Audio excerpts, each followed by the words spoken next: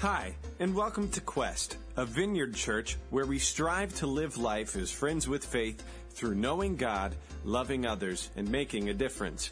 If you're new, there will be information at the end of this podcast to help you plug in at Quest both in person and online. Now, let's dive into this week's teaching.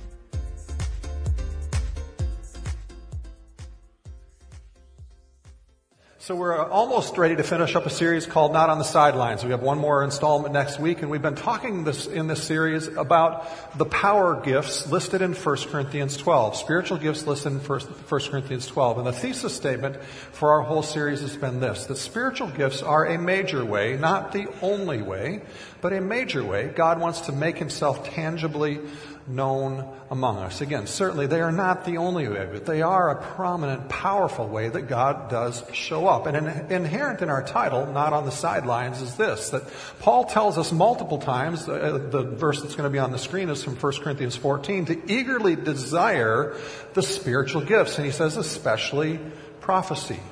So he wants all of us to experience this, all of us to be a part of this element of operating in the spiritual gifts. But many of us know from personal experience and from stories that spiritual gifts in the church can and all too often do get maybe a little weird, confusing, sometimes even crazy. For some, the idea of encouraging spiritual gifts makes us feel nervous even. And it results in some questions that I've heard. Questions like, is it wise to encourage people who aren't very biblically astute or maybe new to the faith to practice spiritual gifts? I mean, some people would say that seems dangerous. It seems like you're asking for problems when you do that.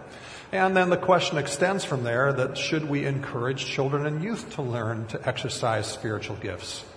And yet, we see God working in the Bible through children in these very spiritual gifts. I mean, in the Old Testament, you see the prophet Samuel as a very, very young child being used in prophecy. And in the New Testament, in Acts 21, you see Philip's 4 unmarried daughters who were almost certainly teen and younger in age being recognized as having been used by God regularly in this gift of prophecy.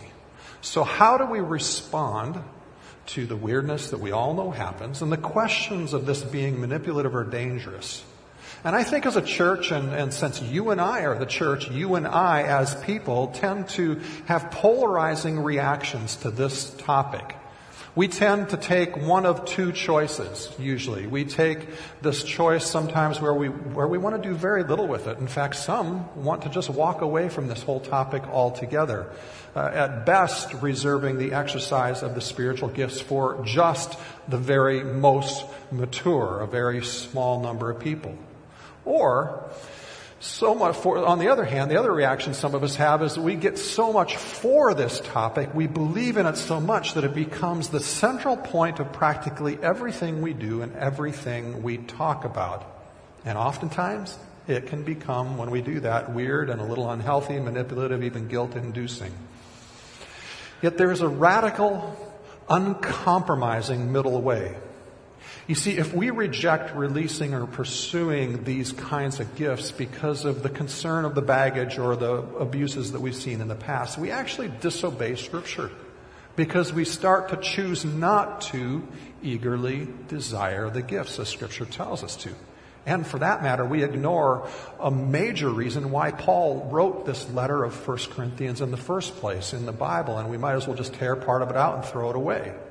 Often, when we react to this topic by wanting to avoid it, or avoid the problems, avoid encouraging people to grow in this because of concern for those problems, we find ourselves asking the wrong question as a primary question.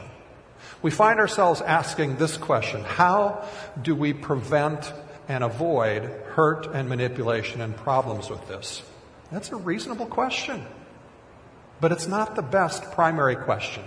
There's a better primary question, and that is, how do we help immature people who are inexperienced with this, practice and learn to hear God's voice and minister in the gifts in a healthy way?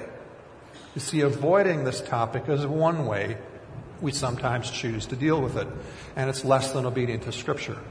On the other hand, When spiritual gifts happen and some of us encounter God's Spirit in such a powerful and amazing way, it's easy for us to become enamored with spiritual gifts and begin thinking that this is the end-all, be-all answer to everything pretty much, to our own physical healing, to our own emotional healing. We almost start treating spiritual gifts as a magic bullet in a sense. We easily fall into the trap of these spiritual gifts that they are the answer to church growth and they are the answer to our loved ones coming to faith. And when we fall into that trap, we also neglect a whole section of insight that is given to us in the Scripture, and we often fail to be obedient to Scripture, especially in some of the ways we're going to talk about today, and putting some healthy boundaries around this to keep it safe. You see, there is a no compromise middle ground that is the focus today of this message. That if we learn to do this, we learn to allow then spiritual gifts to be both eagerly desired and expressed in a healthy way within an environment that allows it to be safe for us to fail as we're learning, or even fail after we've learned, because we are all imperfect. So let's start again in 1 Corinthians 12 today. And today we're going to focus on one of the spiritual gifts listed there that's called the distinguishing between spirits, or more commonly referred to as discerning of spirits. Now, oftentimes discernment is thought of as an intellectual process of analysis and application of principles to come to a logical conclusion to solve a problem or to figure out something we need to figure out, right? But this gift that we're going to talk about today is more than that. It includes that, but it's more than that. Through the gift of discernment, though the gift of discernment is not worded in the exact same way elsewhere in the New Testament, we find every single book in the Bible in some way, sometimes multiple times, talking to us about our need to seek discernment from the Holy Spirit so that we don't fall into error. We don't get taken by a slightly off type of thinking and end up in corruption. It's a critical need in the church of Paul's day and in the individual lives of people that day, and it is equally critical for us today to understand this. So this term, discerning of spirits, it's actually a translation of a compound Greek word called diakrisis. It's the idea of seeing through something to judge it. It's the ability to discern an inner reality and not just see the surface. It's the ability to distinguish, to see through something so that you're not taken by someone, and instead you discern the truth and you live in the truth of what God wants you to be about in this time and this situation. And the word spirit is actually plural. It's spirits. So this concept throughout Scripture is that you are discerning whether the spirit or influence behind a statement or a person's influence or advice or a situation that you're faced is God's spirit, or is it human? Is it just somebody's motivation and their own desire and their own understanding, or is it demonic? Now, we would at first think that this should be a no-brainer and kind of easy, and a lot of times it is. But oftentimes it requires prayer to ask God for this gift of discerning of spirits. Now, we talked about this example several weeks ago, so we're just going to quickly review it and then apply it in this context. Paul, we see in Acts 21. He receives a prophecy from this guy named Agabus. And the prophecy is this, that he says if Paul goes to Jerusalem, he's going to be bound and arrested. Now, many of the leaders of Antioch are with him there, and they all hear this prophecy, and they start to plead with Paul, saying, don't go to Jerusalem, right? And that seems like the loving, right thing to do. I mean, doesn't it? I mean, if you had a friend or you had a child who was headed somewhere to the Middle East, maybe, Lebanon or Jordan or something like that, and they got a prophetic word beforehand that if they went there, they were going to be kidnapped by ISIS. I mean, what are you going to say as a friend, right? You're going to say, don't go. I mean, it's completely logical. But Paul discerned in this moment that while the word from Agabus was a word from God, it was a true prophecy. He discerned that the spirit of the pleas of the people saying, please don't go, were of human origin, and it wasn't God speaking through them. Sometimes we also see this human spirit orientation come out in when people are frustrated. And especially if you are in a position where they think you can be a representative to bring change to their frustrations. I remember talking with a friend years ago, and he was in a setting where his boss was making a bunch of decisions that were causing setbacks in the business, and it was really difficult, it was conflicted, and a bunch of his friends who were working with him came to him and said, would you just be the one to be our voice? Would you be the one who would stand up and bring this out into the open so we can actually talk about this? Because they said, they looked at him and said, you have the leadership and understanding to lead this better, and you also have the relational capital and the trust of the boss to be the one to bring this up publicly and deal with it. Now, there were a few of them who wanted him to lead a rebellion and overthrow his boss and become a leader, but most of them just trusted his relational capital with the boss, and they wanted him to help everybody be heard to deal with this problem openly. And the compliments, frankly, made him feel really good. I mean, it felt really good to be recognized by all of his coworkers that he had that kind of authority with them and with his boss, and it was true that he did. But after prayer and asking God for a gift of discernment, he determined that what he was actually hearing from them was not God giving him direction. It was their human spirit reacting out of their discontent. And what he did sense God saying to him was, he said, don't make this a public political thing. Don't deal with this in a big group public setting. Just be quiet, be faithful, do your job, respect your boss, and have patience with your boss. And in the end, God ended up blessing him to bring positive change, the same kind of change everybody wanted him to do through the other means. Now, the reality is, honestly, in that situation, it could have been right for him to go to his boss and have a group meeting and facilitate that. He had the leadership ability, he had the relational capital. That could have been a right choice. So how do you know what's the right advice and the wisdom to follow in a given situation? Which is God speaking to you, maybe even through other people, and which is just of human origin and human thought? We need to ask for this gift of discernment of spirits from God, so we know that we're being led by Him instead of just being led by wise ideas and people's ideas in situations. Asking for this gift can be as simple as this. It can be a simple prayer that Wendy and I pray on a regular basis of, God, show us the hidden things.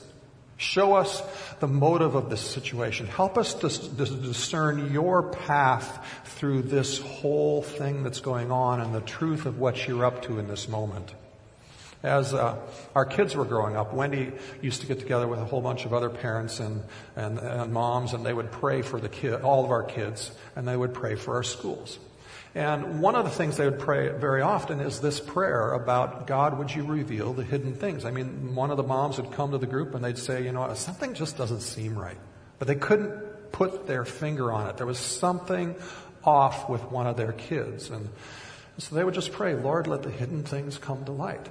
And invariably, within the next few days, a teacher would call or a principal would call or the child would leave a note out or they'd overhear a conversation between some other people or they'd have a conversation with their child that would just happen to allow this stuff to come out in the open. God is so faithful to answer that prayer and help them through their struggles. See, God's ability to bring out hidden things in that instance reminded Wendy of growing up in a small town. You ever live in a small town where you can't get by without anything because everybody sees and everybody talks? I mean, that's kind of what this gift of discernment that God gives sometimes is for us, especially as parents. Praying for discernment is praying to see through things, to see clearly. And God loves to give that gift to us. We see another example of this in Acts 16. In this instance, it's an example of demonic masquerading as a good thing. So the account is written from a 20/20 hindsight perspective, but it reads like this. It says, once when we were going to the place of prayer, we were met by a female slave who had a spirit by which she predicted the future. She earned a great deal of money for her owners by fortune telling. And she followed Paul and the rest of us shouting, these men are servants of the Most High God, who are telling you the way to be saved. And she kept this up for many days. Now, Given the way this text is written, I strongly suspect, I can't say this 100%, but I strongly suspect that Paul initially didn't really know the full background of this girl and what was going on, and it took him a while to figure out where she'd come from and who she was and what was actually going on. Because the text notes that it took several days for Paul to discern this and figure out what was going on. And I think it was harder in Paul's situation because this girl was prophesying and saying something that was true, and it was good. I mean, if you were a missionary going into a new town, wouldn't you love it if someone in that community who everybody went to for spiritual advice came to you and followed you around saying, these guys, these people are from God, and they're telling you truth about how to be saved? I mean, that's pretty good, right? We'd all want that. But the text goes on and says, finally, Paul became so annoyed that he turned around and said to the Spirit, in the name of Jesus Christ, I command you to come out of her. And at that moment, the Spirit left her. See, demonic influence around us is not just what we see in the horror movies, those horror moments we see in the movies. So often it sounds reasonable. It sounds supportive, even wise, even religious, right? Masquerading as spirits of light. While in Tulsa, this past week, we had the privilege of reconnecting with some really good friends of ours that we hadn't been able to see for 15 years. They were actually dropping their girl off at ORU and at the same time, and she's a first-year person there, and it was fun. We found out she's going to be the same major as Elise, and they have a class together, and so it was really kind of cool because our kids didn't know each other before this because it had been so many years. Years ago, God was giving a gift of discernment to Mark and Wendy, my wife. We were all on staff together at a church, and we had a new co-worker coming on staff, a highly respected young new minister from the area. He had led an outreach ministry of a university where he had mobilized over 4,000 students for several times a year to go out into the community and do all sorts of great, wonderful, mission-oriented things.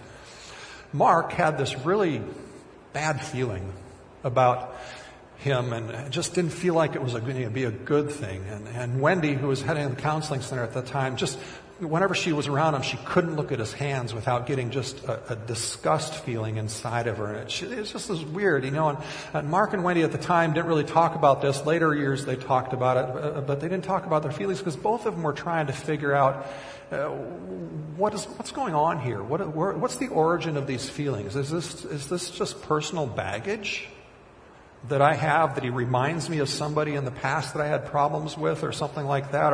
Or was this from God? Was it something negative, like a demonic influence going on? We felt like there was something real to it, and so we prayed about it and asked for the hidden things to be revealed. And with this gift of discernment, you have to be really, really careful with it. Just really careful with it, because it is so easy, especially with this gift, for us to have our own insecurity, our own feelings, our own relational baggage get involved in this and project it on a situation and believe it's God when it's not. So it's really wise to test all of this, but it's especially wise to test these things. And the reality is, God not only is the one who gifts us with discernment. If he gifts us with discernment and it's real, he's also going to be the one, if we let him, who will unfold verification that what we have experienced is indeed from him and true. And as I said, the sense of discernment seemed to be real for us, but we couldn't figure it out, so we prayed for the hidden things to be revealed, and they were. We found out a while later that he was sexually abusing his child and sexually abusing a couple of his littles who he had adopted through the Big Brother program, and he's still serving a 25-year prison sentence for it. Right now, some of you may be thinking back to times when you had that kind of a gut-level instinct going on. A sense that something wasn't right. You couldn't fully put your finger on it. You just didn't know, but eventually your gut was proven to be right, and hidden things were revealed. Many times, not all the time, but many times, that is a gift of the Holy Spirit. This discerning of spirits. This discerning of spirits that knows how to know when it's God and when it's not, when it's good and when it's evil, when it's God's presence and truth in it, in this direction or this situation or this advice, versus just someone else's, whether it's human or demonic. Certainly, There's a certain amount of this discernment that is something that naturally grows and is resident with us. I mean, that's also part of the Bible. The truth of the Bible is something that when we learn it and we learn the wisdom of how to apply the truth of the Bible, the life situations, we naturally grow in the ability to discern and see right from wrong and truth from error and see through things, right? But there are always those things in life where we can't know, or it's harder to know with confidence without the Holy Spirit giving us a gift of discernment that goes beyond our own intellectual ability. Jesus talks about this need for discernment as well. In a passage where he's talking about the final judgment, when he returns and sets everything right at the end of time. And Jesus says this, as Jesus talks about this, he's also framing for us, I think, two really important lessons we're going to talk about next. Even as we eagerly desire spiritual gifts. It's in Matthew 7, and Jesus says this. Many will say to me on that day, Lord, Lord, did we not prophesy in your name? And in your name drive out demons? And in your name perform many miracles? And then Jesus says, I will tell them plainly, I never knew you. Away from me, you evildoers. Therefore, everyone who hears these words of mine and puts them into practice is like a wise man who builds his house on the rock. And the first most important lesson of what Jesus is saying there that applies to us today is this, and it's a repetition of something we touched on a few weeks ago. It's the primacy of Scripture. Jesus, God himself says, anyone who puts these words of Scripture into practice will live his or her life on a rock-solid foundation. And he goes on to say that not doing these words, not putting them into practice, leaves our lives on a foundation built of sand, leaving us vulnerable to pain and destruction. See, the most important thing in keeping the gifts of the Spirit healthy is to realize that a gift of discernment or a gift of prophecy or knowledge or wisdom or any of the other spiritual gifts will never, ever contradict Scripture.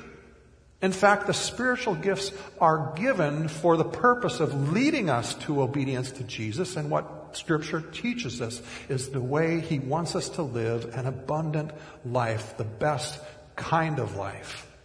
There's another lesson in this that Jesus gives us, and that's this. Spiritual gifts operating through someone are not reliable indicators of spiritual or personal maturity. Now, certainly, the more mature you become, the more you become fully aware of how God thinks through the Bible, and you grow in your character and you grow in your own ability to be free like God wants us to be, the more frequently God can give you spiritual gifts for other people, and he will, because he can trust you to deliver them well, right? But notice in the text that Jesus doesn't challenge saying these prophecies were false. He doesn't challenge saying the healings were fake.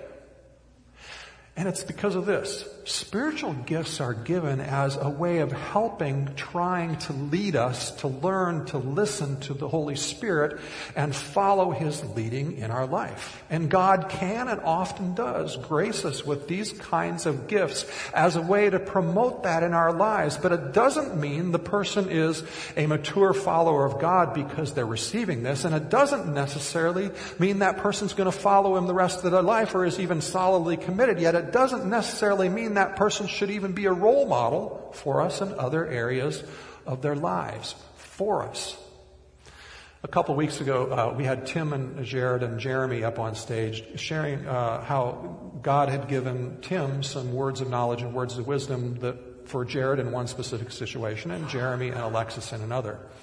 And in both of those instances, there was a little bit of this wow factor going on for Jeremy and Alexis and Jared, because God was speaking through Tim to them in such specific ways, to the ways he had been talking to them, into such specific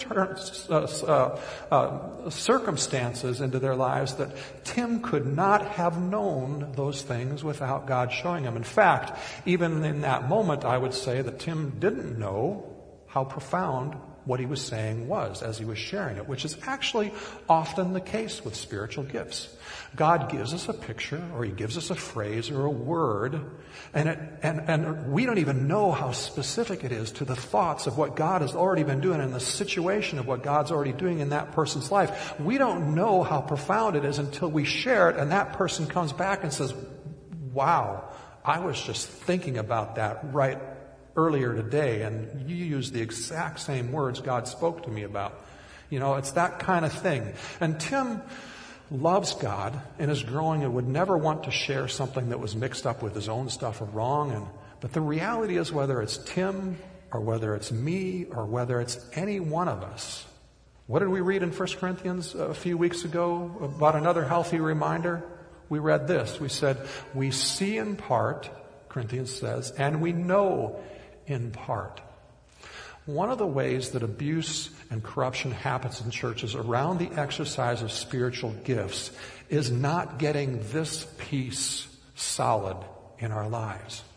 So, think about it, especially when somebody comes to you and they're so right, maybe several times. God gives them a picture or something or a word that is so right for you.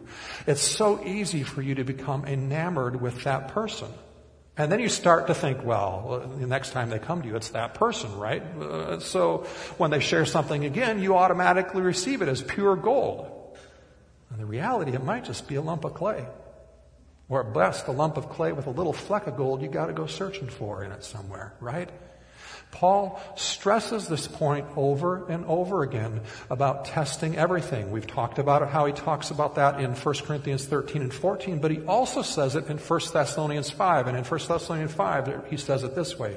He says, do not quench the Spirit. Do not treat prophecies with contempt, with disdain, with distrust, with cynical skepticism. He says, but test them all. Hold on to what is good and reject every kind of evil. Again, running from this kind of spiritual experience because it's been abusive in the past or been painful in the past or we've seen manipulation with it or corruption in the past or is not the answer. Paul says that is quenching the Spirit when we treat prophecies with contempt, when we distrust the gift because it comes through imperfect, immature, even impure people. But he says, test all of them. He says, sift them. Hold on to that which is good and throw the rest of it away. When we experience the power of God working through us in that way a number of times, especially, we not only struggle with forgetting to test and having too much admiration for someone, but we also tend to make it formulaic. And that's the next lesson. Don't do that. See, the Jews in Jesus' day had a problem with making things formulaic too. I think we all do. I think it's human nature. And they had this formula that when disaster happens, it happens to somebody because of sin in their life. And in some circumstances, that's true. That's the case. Sin does bring destruction and pain, whether it's right away or later on, it does bring that.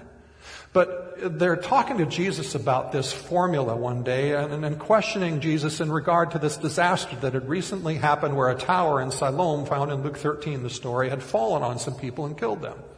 And Jesus responds to their question about that formula and says, no, that formula doesn't apply here. That accident wasn't because of their sin. The early church and people who were around the early church struggled with this as well. We see this one around the Apostle Paul and his casting out demons in Jesus' name. There were some Jewish leaders who were not really convinced yet, but not really totally anti-Christian either yet. But they saw Paul having success seeing demons cast out in Jesus' name. And so they said, well, they wanted more effectiveness. They wanted more respect. So they said, well, that's the formula. We just got to say in Jesus' name and get better results. So they go into a session where they're praying for somebody to cast out a demon, and they go in Jesus' name. And in Acts 19, if you read it later today, you'll see this. The demon answers and says, Jesus I know, Paul I know, but I don't know you. And the result of it isn't a great result. You can read that later today. So as you experience spiritual gifts, This is a trap we can easily fall into, and maybe this will relate even more to you and I where we're at today. You may be praying someday, and out of the blue, your completely healthy knee that you've never had any problems with ever has this pain in it, and you realize that God is trying to tell you that there's someone here with a pain in their knee that God wants to touch and heal. And sometimes God does use our physical senses in different ways to communicate with us, right? But the problem is, we turn that into a formula. So then all of a sudden, every time we have a phantom pain somewhere in our body, we think God is communicating that He wants to heal somebody in that area of the body, and we just, it just becomes this formula. Or someone has a dream, and the dream is that they feel like it's from God, and it's of them swimming in a river of water, and the interpretation for them is that God is doing a cleansing work and an empowering work in them in a specific situation that was also represented in another part of the dream. And so from then on, when anybody else has a dream of them swimming in a river of water, they automatically say that's the interpretation, right? We create these formulas. And there are some recurring patterns in the Bible and in personal experience how God does speak through images, but those often recurring themes, we have to get the key. It's often recurring, not always. And we need to take each and every opportunity that God does something or speaks to us through a gift of the Spirit, and we need to learn to listen. We need to learn to probe it, and we need to let God be the one who defines it for the person instead of automatically putting our definitions upon that situation in a strong way. We'll have fewer problems that way because we too often put God in boxes with our formulas, and it ends up hurting other people, oftentimes unintentionally. The gifts of the Spirit these gifts of the Spirit originate with God. God gives them. We need to be careful to let Him interpret them as they're given to other people, not us. Finally, one of the most powerful lessons I think we need to settle, and that's in this phrase: the kingdom of God is now and not yet. We've talked about this in the past. This has to do with the reality of the world in which we live right now and what we're still waiting for God to finish and complete that's not completed in our current reality of life now.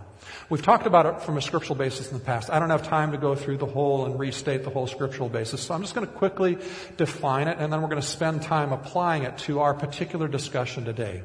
The Bible teaches that Jesus completed the work of forgiveness. He secured defeat of death through His work on the cross and resurrection, and He gave us and secured the path to restore us to right relationship with God. Jesus also preached that the kingdom of God is breaking into our reality, and He told us and taught us that some of that breaking in is the actual experience of the signs that we're talking about in this series being something we experience as evidences of the kingdom activity among us. But Jesus also taught that everything was not completely set right yet. The effects of sin on the human body and the brokenness of creation are not yet fully restored. So sickness is still a part of the world, as are natural disasters, Jesus says, and things generally not always working right. And He says everything will not be fully resolved and set right until Jesus returns again at the end of time. Paul furthers this idea in Ephesians 1 when he says the Holy Spirit is a deposit guaranteeing this final resolution. It's a deposit. It's not the whole shooting match. It's part of it. And Jesus tells us to pray in the Lord's Prayer for His kingdom to break in so that His will be done on earth as it's done in heaven. So we have this now. There is activity of the kingdom of God now among us, breaking in among us, hope and power beyond us of God becoming tangible among us now. And there's also the not yet, but it won't be perfect in breaking in among us until then. And the 1 Corinthians says, for now we see in part, but then it goes on to actually say, in the future, then we will know fully, even as we are fully known. See, one of the corruptions of spiritual gifts often happens through a theology that is called kingdom now theology, as distinct from kingdom now and not yet. I'm not saying the kingdom now people are heretics. They're far from it. They're true believers in Jesus. They're true Christians. But that's not the issue, okay? The kingdom now theology teaches this, that Jesus completed the work, and we can have and should have all of it now. So if you believe everyone can and should be healed now, then when someone's not healed, what do you do with that? What do you do with that? Kingdom now theology raises two really tough questions when healing doesn't happen or when another spiritual gift doesn't resolve things as we think it should. It raises the questions, why not? And who's to blame when it doesn't happen? Well, even though we know this is intellectually not sound, especially if we're caught up in this theology, we tend to start to get angry and blame God because he gave it all now, so why is he not keeping his promise? Or, since we don't go there very long because we realize it doesn't make sense, we end up going back to, well, I'm the one to blame. It's all my fault. I don't have enough faith. There must be sin unrepented of that's a barrier. Or it's the fault of the person I'm praying for. They don't have enough faith, or there's unresolved sin in their lives. And there is no other option or recourse than those options, to lay guilt or lay blame somewhere and demand better human performance. Because you see, kingdom now theology says you will be healed and you will be blessed and at peace and live an abundant life now if you simply do a better job of doing blank, whatever that is, right? So healing and prophecy and spiritual gifts become really more all about me and my faith and performance and less about God. Kingdom now theology is held by many people, and a lot of people don't even realize they're holding a kingdom now theology because they haven't studied that much, and it imposes, and a few of them try to impose these unhealthy things on other people. But kingdom now theology naturally leads to these conclusions that faith becomes about performance. It becomes about how perfectly we speak the right things and how perfectly we believe the right things without any imperfection or hesitancy or doubt in our thoughts or our words, rather than faith simply being about being real with Jesus and trusting his goodness. Kingdom now theology prevents us from dealing with pain well because it leads to a denial of reality. It puts all the pain of the world in the category of something that should be able to be made to go away if we have enough faith. So pain's presence indicates we're not good enough yet, right? And it doesn't allow us to deal with the pain of sickness and loss and all that stuff well, because if we are good followers of Jesus, we shouldn't be dealing with this, right? On the other hand, kingdom now and not yet theology pursues healing and God's good while realizing we still live in a reality of a world that is still broken and isn't yet fully fixed and won't be fully fixed for a time. See, it's not passive. We're not saying only not yet, right?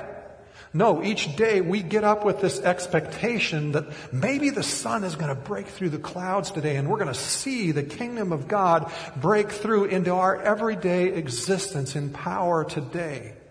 So we get sick and we face divorce and all sorts of other pain, and it frees us to mourn because it is a reality. And it frees us to face that pain because it is a reality of the world we live in. And yet we at the same time never give up pursuing something more because we also know God's kingdom is going to break in among us. But we ultimately know that we have to look forward to that day in the future when everything will be resolved and finished. And we look forward to that with joy, and it allows us the freedom to trust God's goodness in the process. Because we don't need to blame God for not keeping his promise, and we don't need to put all the blame on our shoulders for not having enough faith or not being good enough, and we don't need to put all the blame on someone else's shoulders for not being good enough or not having enough faith. See, when we understand the time we live in, this now and not yet time, it brings freedom to us to eagerly desire the spiritual gifts without pressure, to be free to live in peace and joy, and even in the mystery of a situation that's difficult and not being resolved like we want, we can still, in that moment, trust God's goodness. And we're free to keep pursuing and keep praying for healing and other spiritual gifts and prophecy, even when they don't happen in the way we want, or in the time we want, or in when we want, or even if they don't happen at all.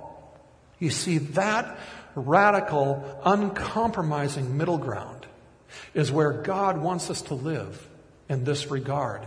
To not be afraid, to not reject spiritual gifts because of our bad experiences, which are very real, and the fear of abuse, nor to make spiritual gifts the be-all, end-all solution to everything in life. Rather, to just simply be free, to eagerly desire, to learn to test things, to throw the bad out and to keep the good, and to enjoy seeing God's presence and power break in among us.